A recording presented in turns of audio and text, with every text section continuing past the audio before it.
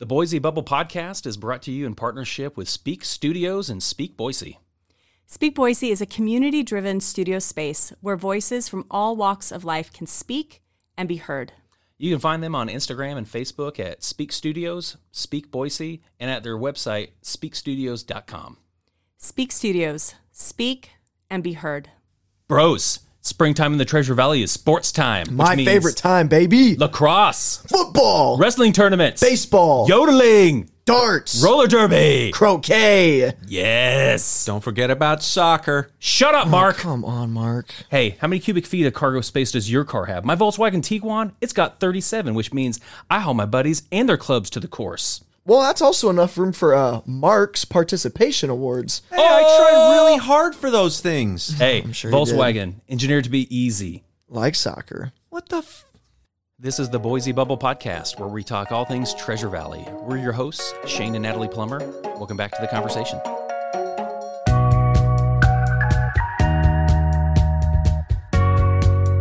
Welcome back, friends, and welcome guests to the podcast. Thank you so much for joining us today.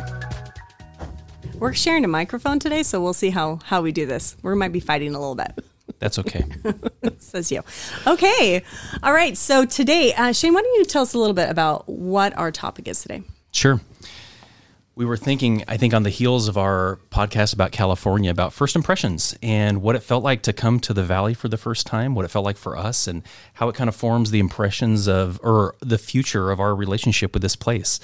And we had a wonderful conversation with one of our guests about her perceptions, and it spawned the idea to have this podcast focus on what it must seem like for people from the different coasts and the different places in the country to come and experience Idaho and specifically the Treasure Valley for the first time. So let's start with introductions. Okay, Melissa, let's start on the end. Hi, my name is Melissa Shane, and I'm an accountant with Numbers and Tech, and I moved here from New York City a few years ago. When you say a few years, how many years? 6 now. So Okay. I've been here a while, but we sold everything, bought a van, traveled 25 states over the course of 5 months, and we picked Boise. We thought, if we don't like it, we can keep moving on. We haven't moved on, and I can't imagine leaving. Love it. All right. Amazing. Hi, guys. I'm Annie Tevlin. I'm the founder of Skin Owl Skincare, which is a vegan, cruelty-free skincare brand here in Boise. We just opened up our first location on Bound Way, and the host of Off the Record podcast. And I moved here in August. I packed up everything from Los Angeles and got in the car and drove the 13 hours and got here on actually September 11th. So now I feel like when you mentioned that you have a podcast, you have an obligation to at least give a blurb.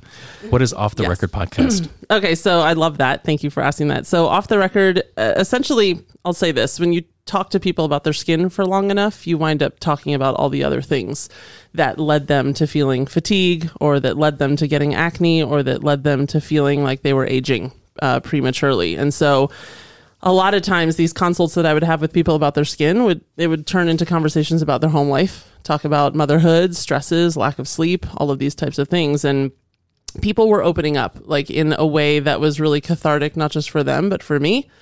And so I decided to spawn, this is now the third year, a podcast that was just called Off the Record. And it was an opportunity for people who are celebrities or influencers or tastemakers, entrepreneurs who, I think are known and beloved to go off the record and talk about things that they've never talked to people about before. So it's like run the gamut. Like there's people talking about divorce, there's people talking about, childhood trauma, and it's just been a really good supplement to the skincare brand that is just as transparent. Wow, that's so interesting because you've worked on my skin, and it's funny because I feel like, oh man, I've told you some things.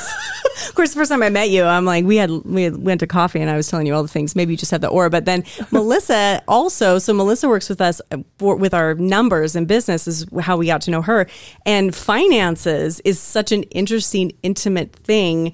And I found myself telling you all these things like, well, we kind of fight about this or whatever. And I'm like, am I telling you these things? And yeah, it was nice. So it's fun because you guys both kind of experience people's intimacy in very different ways, but you're both really good at handling that, which is, I think, why we really wanted both of you here together, because I thought it would be a really fun team. I say it's very interesting that you think that, because for me, talking to people about their either personal finances or business finances, I mean, they're confiding in me, and oftentimes will tell me things that maybe even their family members or partners don't know. And I love that. It's also taking on a lot of confidence and responsibility. But that's what made me start a podcast also, because hearing all these individual stories and dreams and goals and prior failures and what's worked and not worked prompted me to start Numbers in Tech podcast, so that others could tell their journey, and maybe those that were fearful of taking that step, or maybe they'd failed in the past and were unsure how to get back on track. So I love people's stories. And then we sit down on the couch here and we're just like this, blah, blah, blah, because now we have like this like East Coast, there's this tie of East Coast that runs between us. But I feel like, much like you guys, once you know how to talk to people, you just know how to talk to people, and the conversation becomes, I think, a little bit more than it maybe would have 10 years ago if we had not had a podcast. Exactly. And the New Yorker and me, I can talk to anybody, anyone on the street. You just sit him next to me, I'll talk to him. I'm here for that. I'm seeing like a common factor of vulnerability. People with their skin, people with their finances. I'm not saying that I've got perfect skin, but I think that women kind of spend more time in that arena. But for the finances, when you came in and you were talking to us, Melissa, oh my gosh, it was like, please help me. Please help me. And I'm going to tell you all the things that I'm doing wrong. And I just need someone to help me. And I think that people are willing to open up to people who are open. Yeah. And know how to listen and talk. Yep. I love that. So let's start with some stories. Melissa, why did you come to the Treasure Valley? Mm-hmm. Tell us again, you kind of hinted at it. Sure. I grew up in the Chicago area, but I married a New Yorker, moved back to New York, and we lived in the city in either Manhattan or Brooklyn. And we realized that we were suddenly in our 40s and still living the same life as in our 20s. No children. And we just wanted more. And not that there was anything wrong with New York, but we were looking for diversity, a different lifestyle when I say diversity. So we sold everything. We got on Craigslist and bought a van and just started going through. We pulled out a map and we put where everyone we knew lived and all our friends and where we wanted to go. And I'm, like I said, was an accountant. I was working for a talent agency. My husband's a programmer, data scientist. We can work from anywhere. And we just said, let's start at New York, go down the East Coast, go across the southern U.S., go up California. So then we were in Lake Tahoe. Never been there. Beautiful place. A friend calls us and says, I've moved to Boise. Come visit me. Because, of course, at that time we had it all on Instagram and Facebook. And we were like, well, we are going to go to Yellowstone. Why don't we come to Boise? We stayed here 3 days, and we were highly impressed. We kept on with our trip, went to Colorado, but Boise stuck in our mind. So where did you visit before you came here? You said Tahoe. Where else? San Francisco, of course, Arizona, Texas, Florida. And after we left here, we did go to Colorado. We thought we'd probably end up in Colorado because we wanted to be west of the Mississippi. We were done with Midwest, East Coast. And we knew, of course, we could always go to Seattle or Portland, but we weren't sure about the weather. And we wanted a kind of third-tier city. We didn't want big city. My husband was like, I can't do small town. So Boise kind of checked off all the boxes for us without us even considering it, to be honest. Annie, tell us your story. How did you get here? Oh my gosh. Through hell and high water, I feel like I got here. As Melissa's talking, it's like all of these life memories, these things that bring you to where you are today are just kind of like flashing. It's like almost emotional, but I'll say this. I was in LA for 17 years. I moved there when I was 23 years old, fresh out of college. I was a makeup artist and worked in music videos, and that was where you went. There was a calling, and I answered the call. And honestly, the bottom of that industry fell out. Music videos in general, once like piracy and copyright infringement started happening in Spotify. And so I think for many years I was like wandering around LA and trying to figure out my place until Skin Owl. And I kind of took matters into my own hands and started Skin Owl, and Skin Owl kept me in LA, I think probably longer than I otherwise would have been. nonetheless, loved it. I have quite a history there. I was married, I was divorced, ups and downs with businesses. I was then remarried, and we had a child. And I remember looking at Micah, my husband, and just being like, this is not a place to raise children. Like, it's hard enough for adults.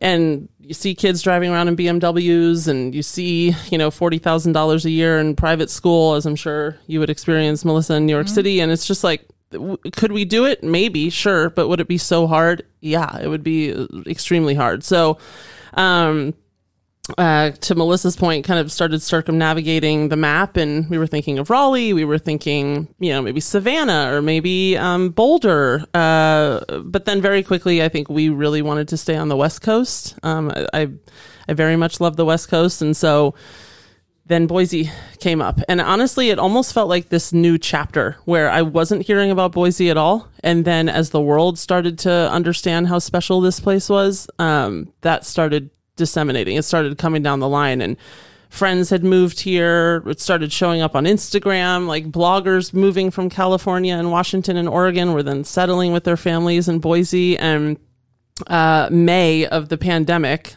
which hit LA and the whole world obviously in March. So 2 months later, we drove here. We were like, well, we don't feel comfortable getting on a plane just yet. So why don't we go somewhere that we can drive? Seattle was a pretty lateral move. Not for us weather-wise. Portland was a lateral move, even in terms of like affordability for a house. And then we came to Boise, and it was foot for foot like one of the most beautiful places I had ever been. It reminded me a lot of growing up in Northern Virginia. It reminded me a lot of going to school in Indiana. The people, I will say this, like I have traveled the world, and I have never in my life met such a friendly population. And I mean like guttural friendliness, not friendly because they want something from you, but just because that's in their heart and that's the right thing to do. And there's a decency here that I think unfortunately expired in my experience in LA. And it's magic, and it's a place that I just didn't want to change, and I realize people listening to this podcast, I'm from the dreaded California. I'm here, but it was very important to me to, build a business, bring an economy here, hire people, and really just keep this place exactly the way it is, because it's like the last frontier. And that was very attractive coming from 28 days later. Well, and it's interesting. You said that the impression that you had when you came here was just the friendliness. I on my Instagram page, Hello Meridian, a couple of days ago, I just asked people, tell us about your first impressions of coming to the Treasure Valley, and there were some really funny ones.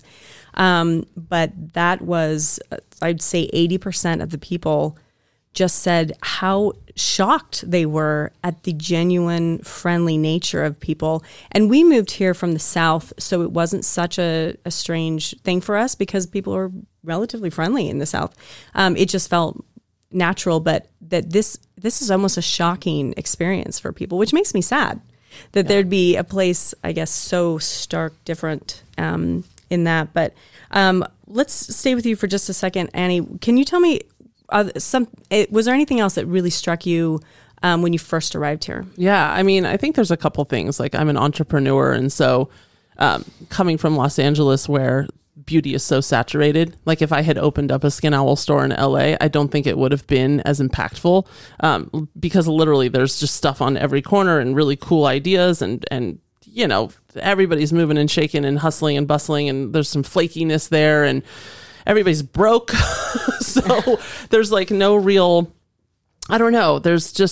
I'll just get to it next week. The event, there'll be another beauty event next week. So I'll just go next week. So there's no real there's a lot of elevated experiences there in beauty, but there's not in Boise. And right when I came here, I had never thought about opening up a store. And I thought to myself, this is a place where I think people will respect truly what's going on here. This is a super dry climate, skin. There's a lot of fatigue. There's a lot of people dealing with 4 seasons. And I just feel like, wouldn't this be an incredible place, not only to raise a family and actually send your kids to public school, but to be a part of a community And I went to Bound Crossing. I went on Bound Way, and I was like, this is where I'm going to have my store. And that was one of the first places that, it was actually the only place in town where I was like, I feel like I'm home, and I feel like this is a village and a community, and I want to be a part of this community and like give people an experience that they've never had before. And that, you can't find that in a lot of places, and Boise has that.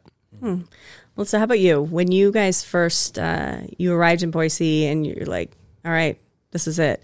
What were some of the things that really stood out to you, that being different from what you had experienced before? Well, the friendliness, of course, stood out. And we thought about it, like, why? Because I'll often say I don't feel like New Yorkers are mean, but I think the perspective is there's 12 million people in New York City versus, even if you want to say 500,000 people in the whole Treasure Valley area. So the congestion, from my perspective, say I'm in line at Starbucks, I can't chit-chat in New York City with the barista because I've got 10 people behind me in line, or I'm at the deli getting a bagel in the morning. That is rude. Mm-hmm. They're all waiting to get to work. They're all waiting to catch their subway. They're all doing things. So it is almost considered that you're taking up other people's time if you're chit-chatting. You get to the point, you move on. Same with standing, like personal space. I'm so used to getting on a subway or a bus and standing as close to the person next to me as I can, because that means 3 more people might be able to get on. Mm-hmm. So when I came here, the first time we were at Home Depot getting keys made for our house, I stood right behind this gentleman in line. I didn't even think anything about it. And my husband's like, Melissa. He goes, the gentleman in front of you is very uncomfortable. And I was like, he goes, you're standing right next to him. Mm-hmm. Not even thinking, because if I give 2 or 3 feet of space in New York, someone's going to cut me off. Interesting. Survival. Wow. It is not, I think there's this perception that we are rude or aggressive or mean. And I'm sure at times, yes, we are. But it's also being considerate of 12 million other people trying to get to places. Mm-hmm. So here, without the large number of people in restaurants or coffee shops or things, they may be full, but they're not packed. Mm-hmm. I have the time to suddenly, how are you today? And actually answer the question without just going, fine, thanks, and then asking for something. So the friendliness that is genuine because there's time and space to do it was nice. The entrepreneurial opportunities in the Treasure Valley are unlike anywhere else either, because you have to have so much capital to open a storefront, or you have to be so high up the food chain to be a consultant to get into the doors in the larger cities. And here it's very organic. Mm-hmm. It may take a little bit of capital, or it's just going to networking events and talking to people and going to your grand openings and things like that. The opportunities here are very unlike large cities. Yes. I'm kind of curious about what you had said about standing in line and not having time to chit chat. What's driving the urgency in that kind of environment? Was it this? That's a question for you, but I kind of want you to say, Annie, was it the same on the West Coast too? I mean, why is everybody in such a hurry? Well, one thing too, especially if, I mean, in New York City, you don't drive. So you're walking, or you're taking a subway, or you're taking a bus. So there's always that thought, oh, if I miss this train, when's the next one? The next train could be 12 minutes or 20 minutes. So, and if you maybe that day didn't leave, I maybe only be a 15-minute commute to my office, but if I missed that one train and I didn't leave work or leave the house 40 minutes early, I left the house 20 minutes early. And if you have meetings or doctor's appointments, think of all these things that can really just add up. It's not 30-second delay. It's potentially a 20-minute delay. So those are things. I get out in the street, maybe the weather suddenly is bad, or they can just piggyback on each other. So sometimes it's hurry up and wait. I feel that when I'm driving and I don't make the light and I'm cussing the person in front of me exactly that wasn't going fast enough. And I think this whole domino effect is going to screw my whole day. A 3 or 4 minute wait. Imagine that or maybe there's too many people and you can't get on that bus and you got to wait for the next one. Mm. So it's always that sense of urgency because you don't know where you're going to get pushback. Mm.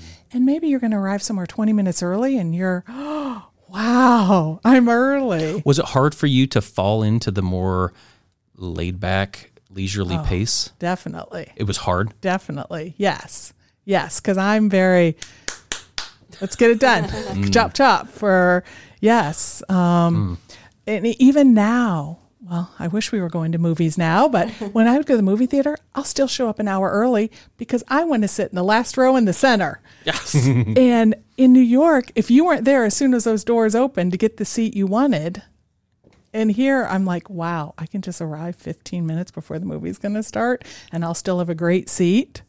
It's very hard to take that step back and not be rushing. Similar urgency in LA? It's interesting. I think Los Angeles and maybe California as a whole, there's the illusion that we're all, there's the beach and it's breezy and beautiful weather and we're all just in tank tops all day, like rollerblading on the Venice Pier. But the reality of a place like Los Angeles and New York is, people move to Los Angeles for opportunities and people move to Los Angeles because it's the road less traveled. And Los Angeles, I would say even... there's no place like it in the nation in positive ways and challenging ways, but it is the home of the dreamer. And these are people who are there to be actors and singers and agents and producers and to follow a dream. Maybe you end up in LA because you're an accountant. But really a lot of people living there. I mean, I had an Uber driver who was literally like, I got a script. So, okay. So, it's like everybody's got this dream that they come to LA for. And so that there's a chaos as a result of that. There's this, my life is passing me by. I don't want to move home and do what all the rest of the kids from high school did. I want to I'm here to leave a mark. And that has its own kind of genome of chaos in it where, it's not, you're not getting on the subway and you're not trying to get the bus and you're not trying to do all these things, but you don't want to waste your time in LA. And that's why I think every person that you meet, it's an opportunity and it's unfortunate, but that's the vibe that I started to feel as I was in that city is like, wow, like there are networking events all the time because everybody is seeing each other as this weird ladder as part of their experience. And it was it was a turnoff. I'm not going to lie. It was a turnoff to me because I, much like Melissa, sometimes you just want to take your time and not be rushed and not be so cognizant of the millions of people around you who are also trying to achieve and go through their day. But there's a ceiling. There's a real ceiling, I think, on a certain type of lifestyle in LA. Because if you live in LA and you bitch about the traffic or you're frustrated about, 4 people living in an apartment at once or, I don't even know how long it would obviously take for you to commute someplace or how often you stay kind of at the bottom of the rung of a ladder and how hard it is to move up. It's probably not the city for you. It's most people I know that live there pay their dues. And then at a certain point, you want to get on with your life and start making something out of it. And I think that breeds some kind of uneasiness, restlessness, chaos, impatience. It breeds all of that in you. And some people leave, because of it. It's interesting. Your stories are very different, but what I hear that's similar in both of those is that in those two places, when space between people in a metaphorical or literal way, it's going to be filled with someone else. But maybe in Boise, we allow that space to exist and we allow a space for people on their own time schedule that people can come here and kind of enter in as they feel comfortable, and that in itself is kind of a friendly situation because it's not so self-focused. And it sounds like maybe in those kind of places you have to be for survival, but here the currency isn't as much about time. But I've noticed that because I work a lot with entrepreneurs, is that there is an interesting feeling of there's enough for all of us, and that we do come from a place of plenty that I've definitely felt. And I'm really spoiled by that because I've only worked here. But as I hear people come in, that is such a shocking experience to feel that welcoming and feel that place almost reserved for them, as if it was always there for them. Yes, I couldn't agree more. I feel that extremely that resonates a lot, and I think I don't know. It's sometimes I feel like LA is a hub, and it's a wonderful place to go and do the thing that you set out to do, and maybe make the money and buy the house. But in terms of like core values, and if you were raised with, I was raised with a crappy car, and I got the hand-me-down of the hand-me-down of the hand-me-down. And when you really just want something slower and you want space to be able to process your day and process your life and know where you're going, as opposed to just like, I just got to stay on the path of achievement and productivity. And then you come to Boise, and it's this wonderful land of opportunity in terms of your values and going back to this centering that lives in you, but you weren't able to access in these cities because of the demand. And then you have a child and you expose them to children who are not on their phones and playing outside and on trampolines and nature immersion and all of these things. And it's like, sometimes, I don't know if Melissa, you've felt this, but it's like, I wonder how much, obviously my life took me to where I was supposed to be, but part of me is like, I wish I had done this sooner. There's definitely, I felt in New York a lot of competition, but it was a different kind of competition. I feel like there's maybe a little bit here, and maybe I'm even seeing some of the changes happening here. But in New York, especially, I come from a very white collar office situation. It was, get a good college degree. Where did you go to school? And what degree did you have? And not even a bachelor's degree, but a master's or a PhD. So there's the competition for jobs in New York, first just based upon that part of your resume. What are you an alumni of? And then, of course, working your way up the corporate ladder. One of the things I found refreshing about New York, though, is they do give a lot of responsibility to young people. You'll see editors or managers or directors in their late 20s or early 30s, whereas my college friends or friends that I grew up with that maybe stayed back in the Midwest or were elsewhere in the world, they were still, associate or senior associate. They weren't to manager or director or that. In New York, they'll give you that level of responsibility, but if you don't achieve or perform, you're out. Mm-hmm. There's not that sense of mentorship or development. It's always competition. So there is that feeling that there is not abundance for all. There is for people that will perform greatly, there are great rewards. But unfortunately, if you're not a person that can take that stress, take that drive, take that motivation, you will be kind of spit out and sent back to where you came from. And so for me, as I lived there in my 20s and my 30s and then in my early 40s, it just became such an innate part of me. And I was aware of it, but at the same time, you always want to keep improving and learning and doing better. And that's kind of what you tell yourself until you're like, when is enough enough? When can I enjoy? Has anyone asked you about your degree since you moved here? No one. No one. And it's refreshing. I don't feel that competition here. I feel more, I interact with people because we're compatible. We enjoy each other's company. We respect one another on a human basis versus on paper basis. So I heard that status is defined by education, position in your career or your field, and that can be rough. Mm-hmm. How is status defined on the West Coast? That's an incredible question. Who you know, access to people. You are important, the royal you. You are important to me if you know somebody that can help me get to where I'm going.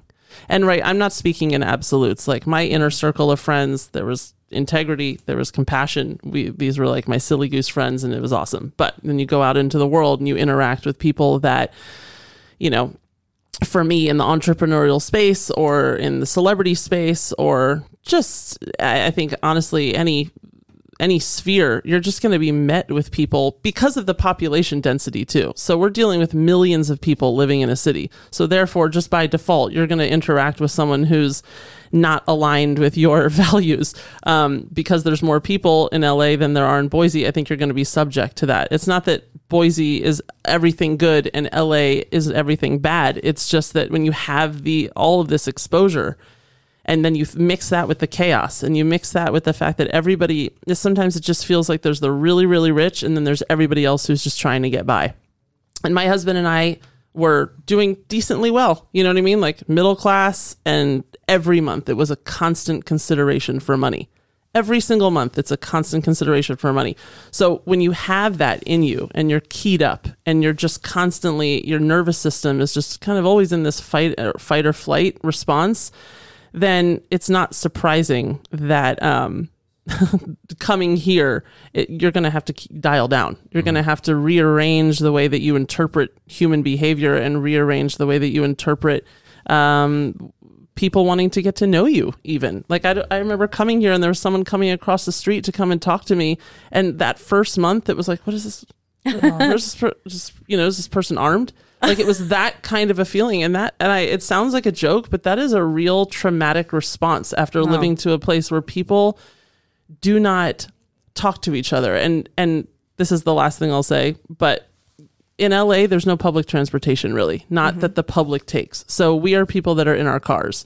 And in New York and growing up in DC and on the East Coast, these are people that you have to be next to each other because you're smashed in together on a subway, you're taking a cab together, you're hopping out, someone else is hopping in.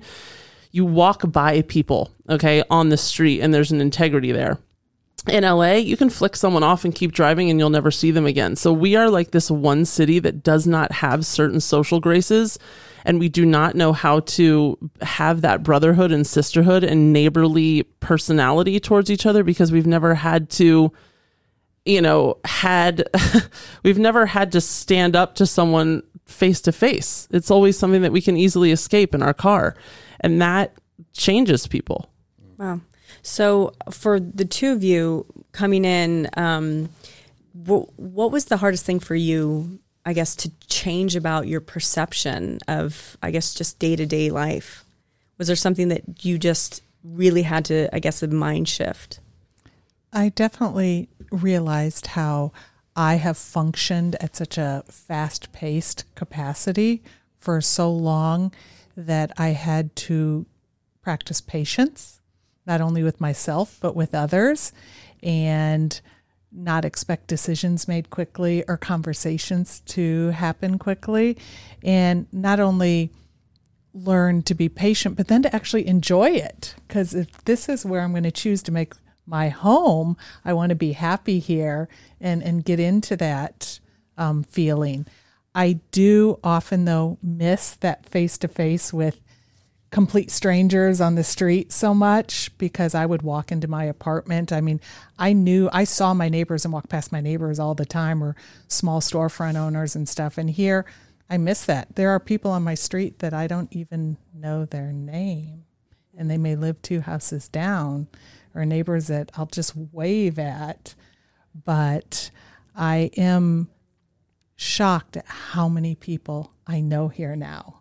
Way more than I knew in New York, which is crazy to me, I think, because I've had the opportunity to actually have civil conversations that last more than 5 minutes and that you can repeatedly interact with. So it's this odd mix of population, not population, interaction, no interaction, but it's I think Boise's just a wonderful place because we have more of a balance. Yes. So I'm curious what you found to be bonkers. Coming from where you were, what do you see here that you're like, oh my gosh, I cannot believe that they do that here. The driving is phenomenal. I don't even know how else to say. You put your turn signal on and they let you in. I'm used to, if you put your turn signal on, they're going to squeeze up the space and not let you in.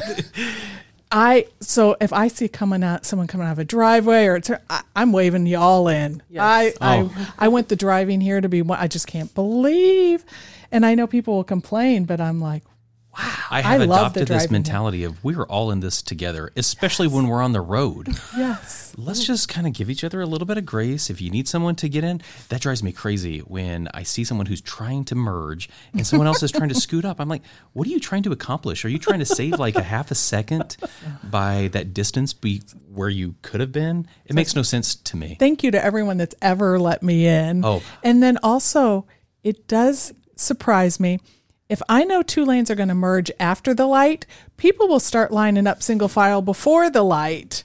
And the New York in me is like, everybody go to the very end of the merge and then merge together so that more people get through the light. That's cheating here. I know, Total and it's cheating. considered rude. And once again, I have to say, I don't think it's rude. I think it's getting as many people through that light, and then we'll all slowly Isn't merge. it technically how it's supposed to be? Like, isn't that? But it's not. Like- Yeah, I think that the No, I intent mean- of the design is to get more volume through. That's what I mean. Isn't that the way we do it here? I always thought was kind of odd. People But reject it. I'm in line with everyone else. Yeah. I'm the ant in the line because I don't want people to think I'm Yeah. rude. I'm one of you, everybody. I'm in line, paying my dues. I've noticed the resistance to roundabouts. People freak out about roundabouts here, and they did it in the South too, as opposed to like a four-way stop where everyone had to go and cycle through and go through the rotation.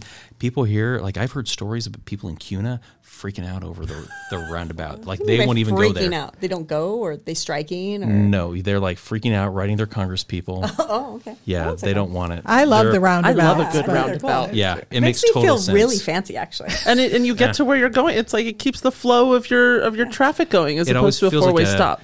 like a mini tribute to what is it in London? You the mean in big, France? Or, Oh yeah, like the Champs Elysees. yeah. in yeah. Paris. Yeah, that's what I'm trying to say. Yeah, I haven't traveled. Sorry. Overseas. I do have to put a plug to the courtesy wave. When I see someone who who is allowed to move in and then they give a courtesy wave, I'm like, gosh dang, I freaking love that guy. Yes. That lady's awesome. He literally says that though. Like it's something comes over him when we're driving, and if he sees a courtesy wave, he's like, his whole mood changes. Oh man, did you see that? I do Got a that. I courtesy always wave. say thank you or you're welcome, even though they can't hear me. Yep. It is very nice. All right. So traffic. What blew your mind when you got here? I mean, okay, so two things. First of all, and it kind of goes back to my original point. Before I moved here, someone said, just so you know, Boise is very live and let live. And I love that because nobody's in my business. Nobody cares about what I'm doing. And that's very, it's very anti-city because everybody, what's this person wearing? What did you see that person across the street? Like everybody's got something to say about everyone and it's just part of the chaos. And here, like Boise encourages you to be a better person because of the integrity and the pulse of humanity here. When someone comes up to me walking in my neighborhood, I mean, literally this happens all the time. And to answer your question, what is bananas? I cannot tell you when I'm out on a walk, how many people are like, top of the morning, how are you doing? It's a beautiful day for sunshine, isn't it? And I'm like, oh my God. Like it was like, there's like this old quote where Jonathan Adler said, no one would be so rude as to call me. And it's kind of like that theory in LA where it's like, who in God's name would be calling me right now? Like, what is going on with this loser? And now here it's like everybody just has the decency and the top of mind and the time and the interest in people. And it's like, it's like an almost emotional experience to have someone be so interested in talking to you, especially after such an isolating year.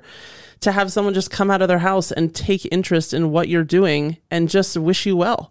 And the care I think that people put into each other here is amazing. And the second thing I'll say is access to the Boise River. Yeah. The beach was always so crowded in LA, and I remember going down, I think it was like off 38th or something, or 40th, and I went and just parked my car off of one of these side streets and just kind of walked onto the green belt. And I went down to the river in like the most beautiful pocket. And I remember just sitting there alone and there was no one there around me. And I just got to like sit and think about my day and not be on my phone. And I remember coming home and telling my husband, like, I cannot believe that there was no one there asking for money from me to have a ticket to access that.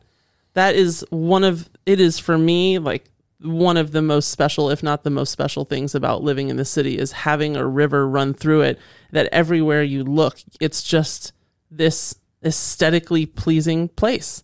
And to be able to access that and to Melissa's point, like just to have space to think about who you are in your world and what you're giving to the things that you're putting time into, that is devoid. You don't have that time. You want that. You desperately want that time. I desperately wanted that time in LA, and now I have it. And so this whole live and let live, it's like a permission slip for me to, I don't have to be the LA person in Boise. I can let Boise influence me to go slower.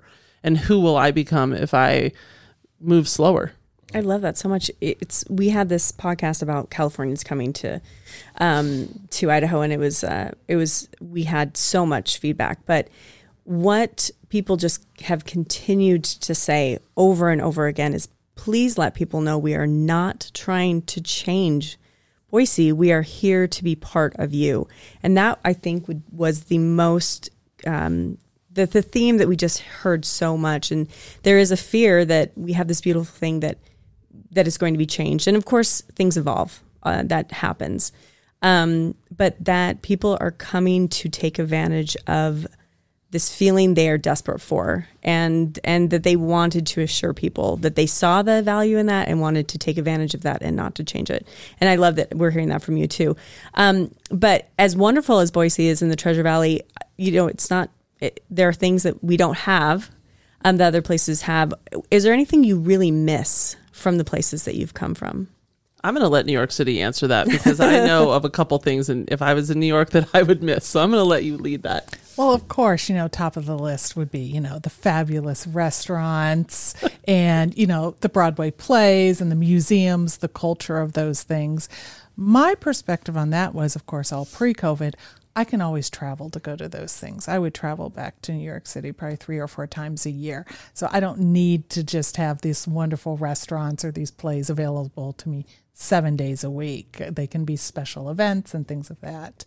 I do miss the exposure to so much unknown, the diversity. I worked with people, I don't know if people realize this, probably about 60% of residents of New York City speak 2 or 3 languages. So many people come to there from all over the world for education or for jobs. And so in my office, we'd have the calendars for employees, religions I didn't even know existed and what they were taking off for this or that. I learned so much from things I'd never been exposed to growing up elsewhere. So I miss sometimes being surprised by the unknown, the odd, the strange. That's probably my biggest takeaway, but I figure I can always travel to see that. Mm. Yeah, I was going to say bagels and Chinese food. And if anybody has a great Chinese food, I'm still on the hunt for that. But that's not a West Coast thing. For me, I miss good Mexican food. And I've had some good Mexican food, and there's a couple more places that people are like, you've got to go here, here, here. And so the list, I'm not done. But what made awesome Mexican food in LA? Access to Mexico, to be honest. So you had Tijuana right after the San Diego. You could drive literally from San Diego. My husband's from San Diego, and you could drive straight into the border and be in Rosarito and be in Tijuana. And then of course you have people coming into California and opening up these ma and pa restaurants that have the best street tacos you've ever had. And you have food trucks, and it was, LA, unlike New York, it's not a city that suppers. It's not a city that eats dinner. In New York, you have a strong European pulse. In LA, you have a strong Mexican and Asian pulse. And these are all street food. This is a street food society. So LA, to sit down and have dinner and have that Italian dinner for 4 hours, that's not an LA thing. You eat the appetizer, you eat the thing on the way to the other thing. And so that street food, just picking up food at a food truck, and the people that you meet while you're doing that, and the diversity, that was just a really cool thing in LA. And honestly, it's the arts. I think for me, just to be able to walk into a bar or walk into the Troubadour and see some of the most amazing musicians before they even get famous, the music scene in LA. My heart goes out to those musicians, but I miss it desperately. The Comedy Store, seeing all of these comedians. I saw, whatever. Oh my God, the guy, he was the other guy with Chris Farley, David Spade. Just randomly walked into the Comedy Store to see another act, and then Dave Chappelle and David Spade just decided to be surprise guests. It's it's nuts. It's nuts. And so you have this access to these people that you idolize and are these massive mentors to you in the arts. And I miss that. I didn't think I would, and I haven't thought about that question, but sitting here now, I loved having access to people who are just so brilliant in their craft. Mm. Curious about my wife. What do you miss about the South? Oh, the South. Well, I would say I loved the South. It was freaking hot. Like the humidity sucks. And that's why I really loved coming here at first. The first thing was just like, oh my gosh, like I don't have to wash my sheets every day. And my skin was great there, but like my skin didn't feel like I had to like wipe it off like constantly. That was just a disgusting feeling. But when I came here, I mentioned on another podcast, I felt very, very exposed because you can see the whole valley. Like if you stand on your roof, you can see everything. And I miss the feeling of nature's closeness, I guess, in the South. There's just a nature in chaos, and you don't have to plant anything. It just grows, and that constant sound of cicadas. I miss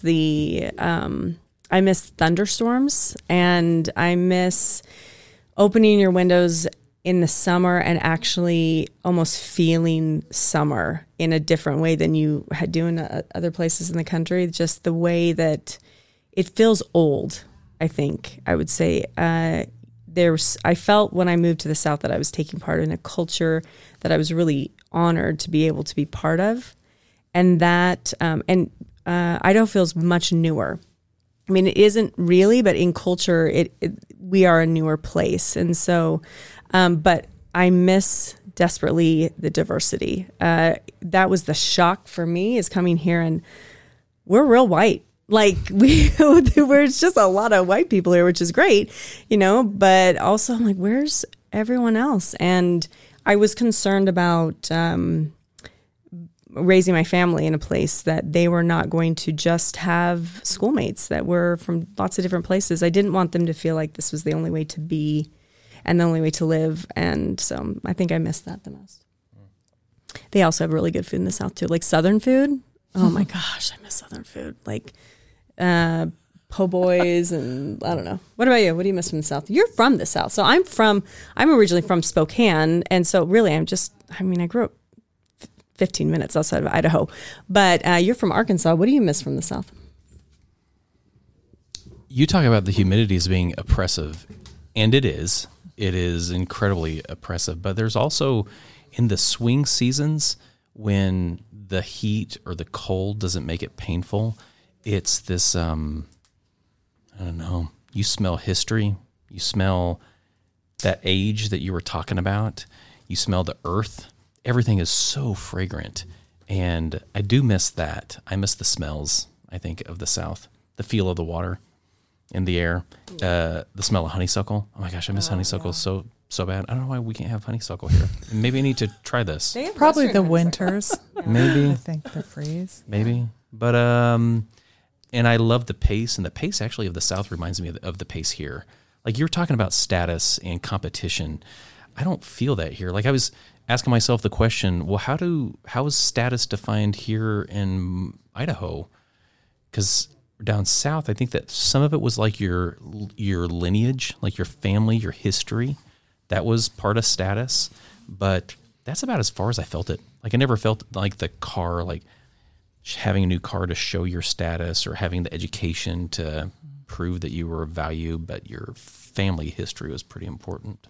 I feel like in some ways status here is almost measured, from my perception, community involvement, whether that's politics, because if you look at, because it's just one thing that once again, doors are so open to opportunity here. So I took many classes and spoke to especially women that are active in politics here.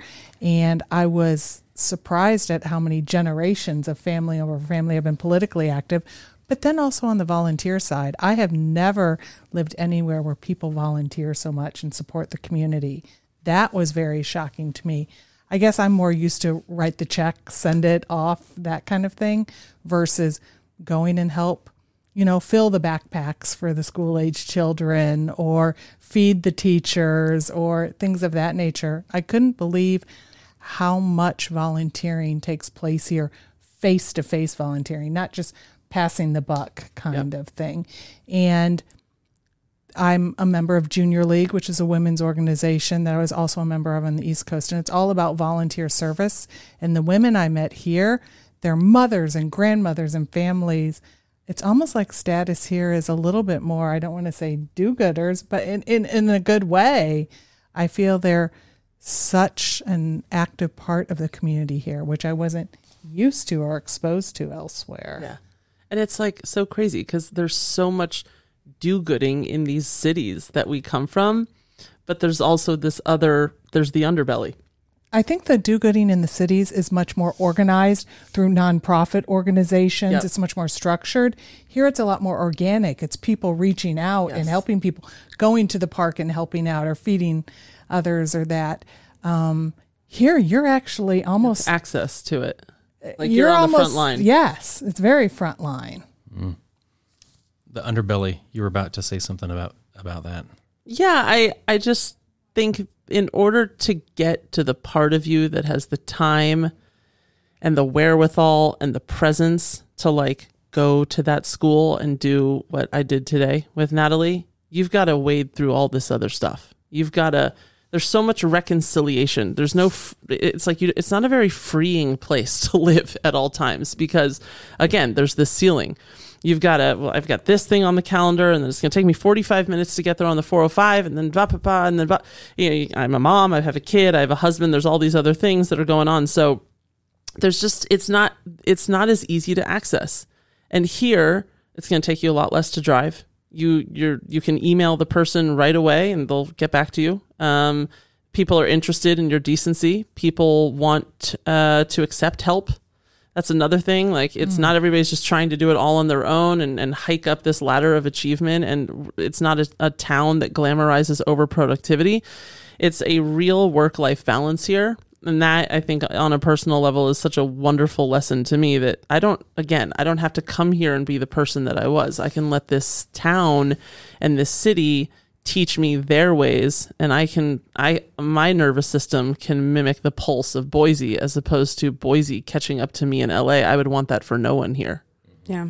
What she was mentioning today is just with what I do, we have sponsors who will come and help us feed teachers. We've been doing that every week since COVID started. I did it with my friend who owns a company called Cup Up.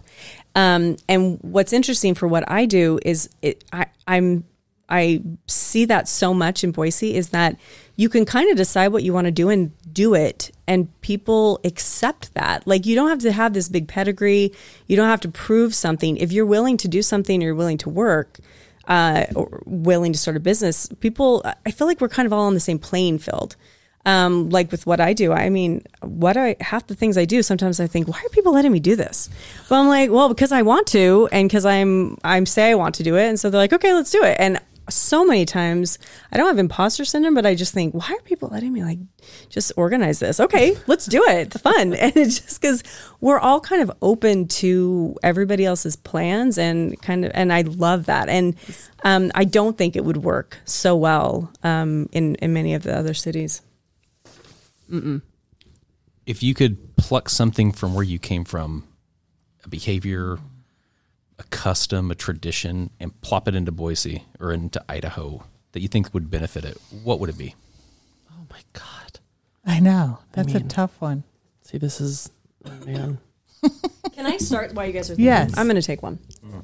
From the South. One thing I didn't love when I moved here was I felt like in the neighborhoods, I felt like there was a kind of a division where you went to church. It was how you found your friends. And I've heard this over and over and over again, that if you didn't come to into a certain church, that you were not as easily welcomed in the neighborhoods, especially with the families. Like if you went to a certain church, I'm not going to name any of the particular religions, but we have a lot of religions here, but that people felt a little ostracized if they weren't automatically coming into a certain church or religion.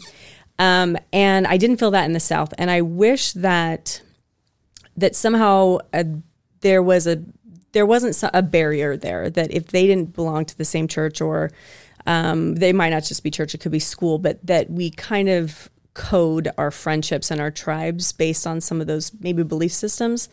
Maybe it was even politics. I feel like in this area, sometimes certain political parties are almost religious in a way that I was not expecting, because neither of us really are follow a party line.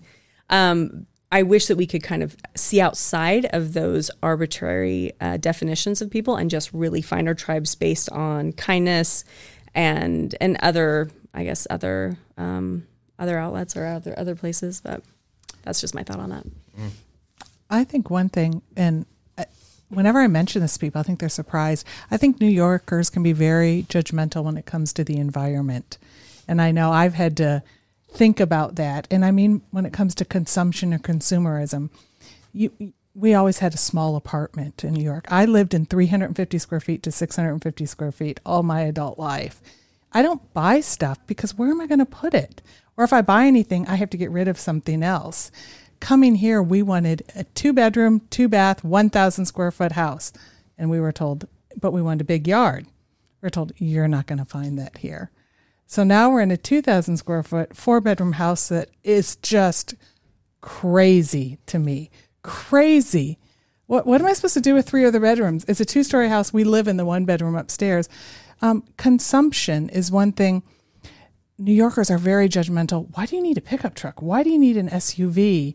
Why do you need 45 pairs of shoes? Why do you need, multiple vehicles? And on one hand, I totally get it. Looking out for the environment, don't consume. I don't need 10 coats hanging in my closet. On the other hand, we do have the space here, and if you utilize, so I have to kind of come to that. Let you be you. Yeah. That there's no, but in some ways, I do revert back to why do we have to keep going to these big box stores and having 4 sets of dishes? I mean, I literally had 8 plates and 8 bowls and 8 cups, and that was it. Like, there's no other space in my kitchen of 4 cabinets to put more than that. Wait, I'm confused. So you don't have like an Easter set and a Thanksgiving set and a Christmas set like my mom? Right. That's a your no? grandma's and your mom's. No. Okay. Well, that's interesting. On the other hand, the history of that and handing it down and the memories that must come from sitting at a special dinner and thinking of all the meals I took there. But those are ways that I've had to come back around and look at myself as to what that's got to be very special. But no, I still have, if you go into my kitchen, 8 cups, 6 coffee cups, 8 plates. It's just part of me. Something about the consumerism that really resonates. And I don't know that it's necessarily that Idaho suffers from this, but I think that everybody suffers from it. I spent so much of my Saturday a couple weeks back just putting stuff away, finding a place to put all the clutter. And I'm like, I haven't touched this stuff in a year. Why is it so hard to find? Like, I'm managing stuff that I don't use. It's so much work. And then whenever like someone in your family dies and you have to go and clean out a house and you find yourself thinking, what the bleep is going on in their heads? Why do they have all these magazines and doilies and cat coasters and crazy stuff? And you're like, why are we wired to collect so much? Wow. I will say that all the stuff he was dealing with was mine, like for all of it.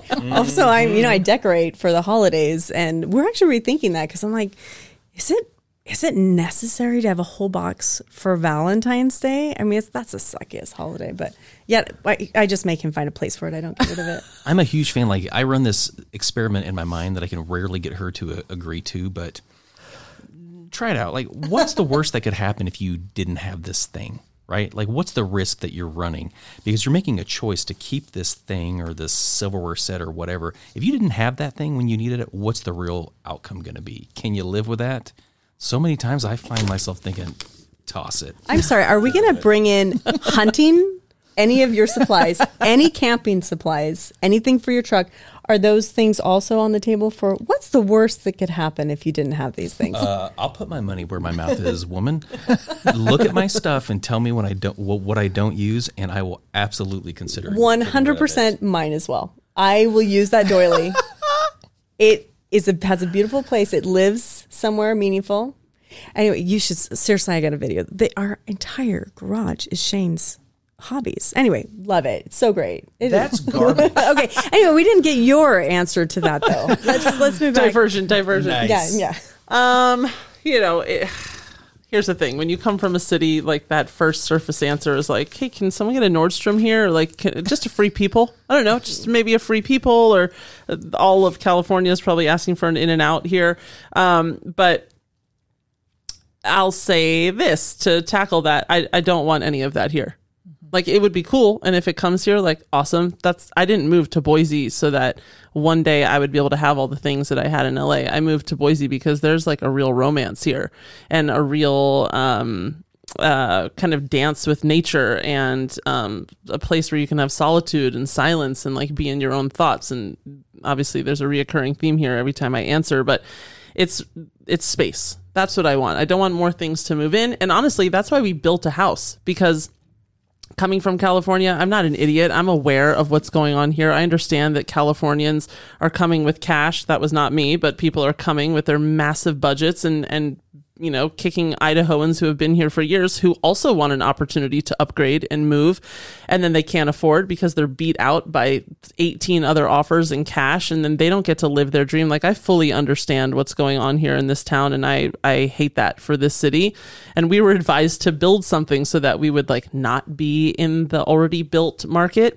And part of, you know, us landing here was to, I think, access this romance that I very much see in this town. It's a very romantic city. So what I want to pluck out, this is what I want, okay? And I advise, and I am demanding this from someone listening, because people can have businesses out of their homes, and I know that one person's doing this in town. The girl just wants a wine bar in the middle of like some street with some tree lights and like very dim, like one light like hanging down on it. And there's a place where I live near Hyde Park, and I swear to God, I was walking up to it and I was like, this is it. This is the wine bar. Oh my God. And I'm not going to say it because people will know what the business was, but it was not a wine bar. It was something the complete opposite of a wine bar. And I was like, I just want a place where I feel like I'm in this secret romantic bungalow, engaging with the history and the healing nature of Boise, and all the history of Boise tied to, I mean, it's a very healing place, and wine can do the same thing. And so I'm just trying to find like these little vignettes, and I hope they pop up where it's not some big restaurant and it's not some bar, but it's like there's just some little secret somewhere, and it just speaks to the specialness of this city. And I really hope that made sense. So that's your call to action. You think that Boise needs that? Kind of like when you're walking around Paris and you find something that you want that. I would love that. I found a couple of those places in LA. I mean, everything's kind of on top of itself. New York, I think, has a romance that LA doesn't. Like, you can walk down the cobblestones and find yourself in like one of the, like a Michelin star restaurant. You didn't even know it was there. Maybe there's no sign outside, but LA, it's all bright lights that you know of everything. And the things that try and be these like secret romance places, they get so inhabited by celebrities and by media. And it's like, it defeats the purpose of it in the first place. But I feel like Boise, because of its decency and because of its population and because of the wine culture here too, it would just be so cool to have these little pop-up places that were like family owned, and just created something that other places don't have. That'd be interesting.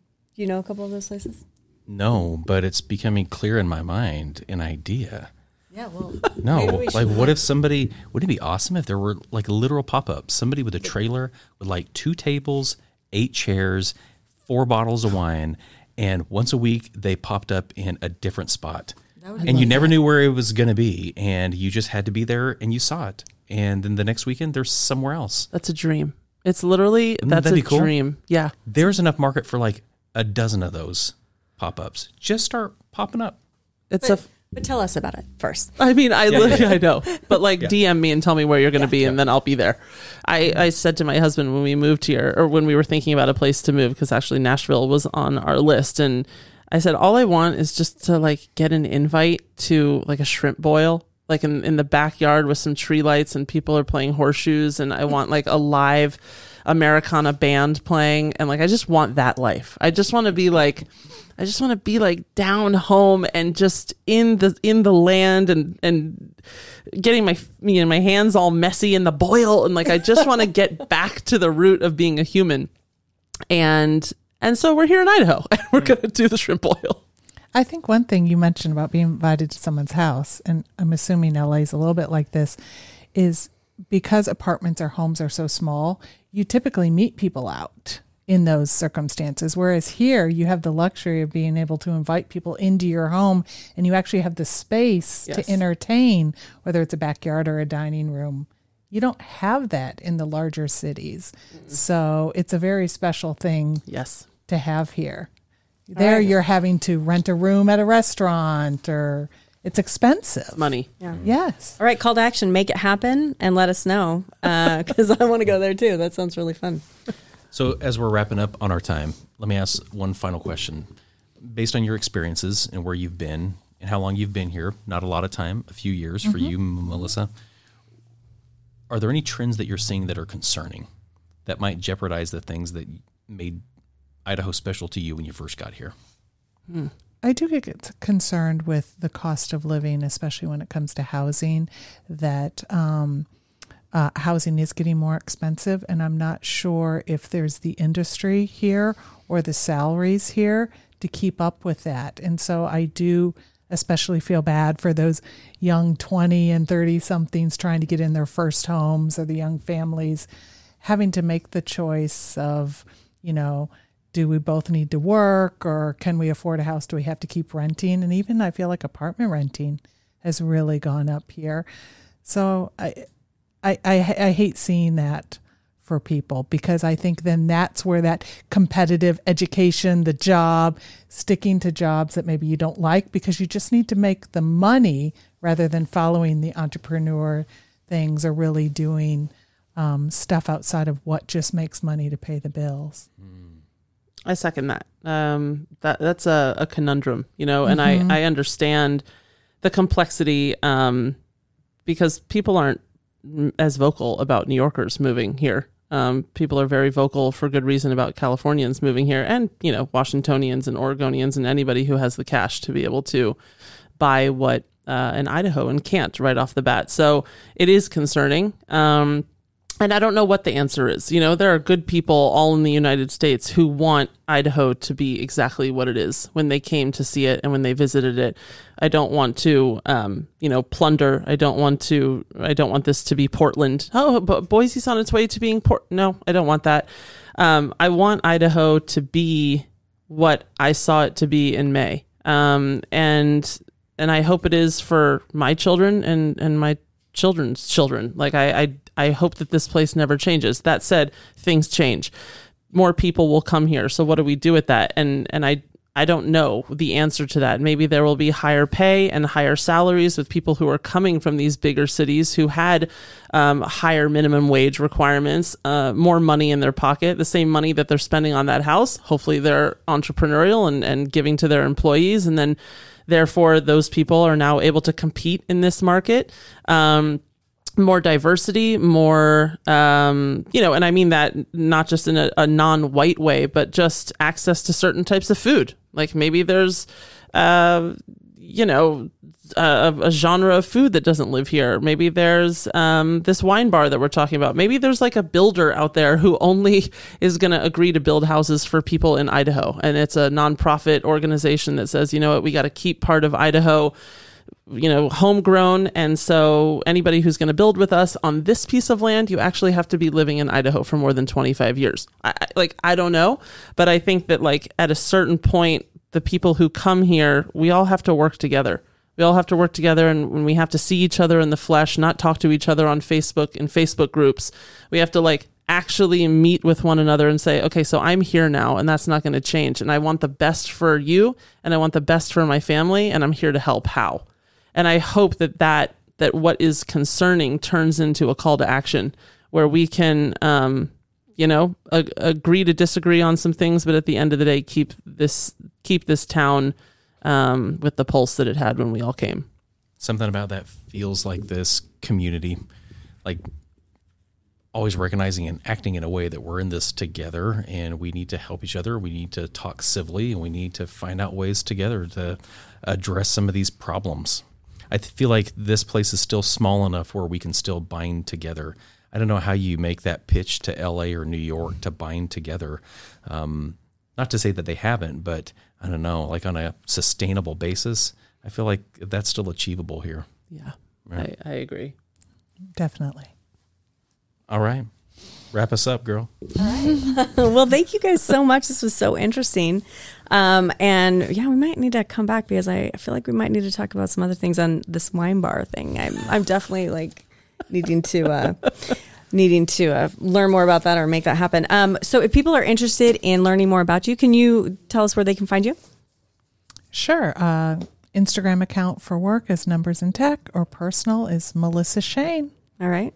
You can go to skinowl.com and everything's there. You can hit the podcast from there. If you're on Apple Podcasts or Spotify, you can search Off the Record and we'll be there right under David Bowie's Off the Record, but whatever, it's fine. And then you can follow us on Instagram at skinowl or at Off the Record with you, and come visit us. We're in Southeast Boise on Bound Way. Come in and get a little pamper. We got you. Thank you so much. All right. you. We'll talk to you guys soon. Bye. Thanks for listening. This is the Boise Bubble Podcast. Please subscribe to our podcast and leave a 5-star review. Follow us on Instagram at the Boise Bubble, and for more information about our community, follow at Hello Meridian. See you next time.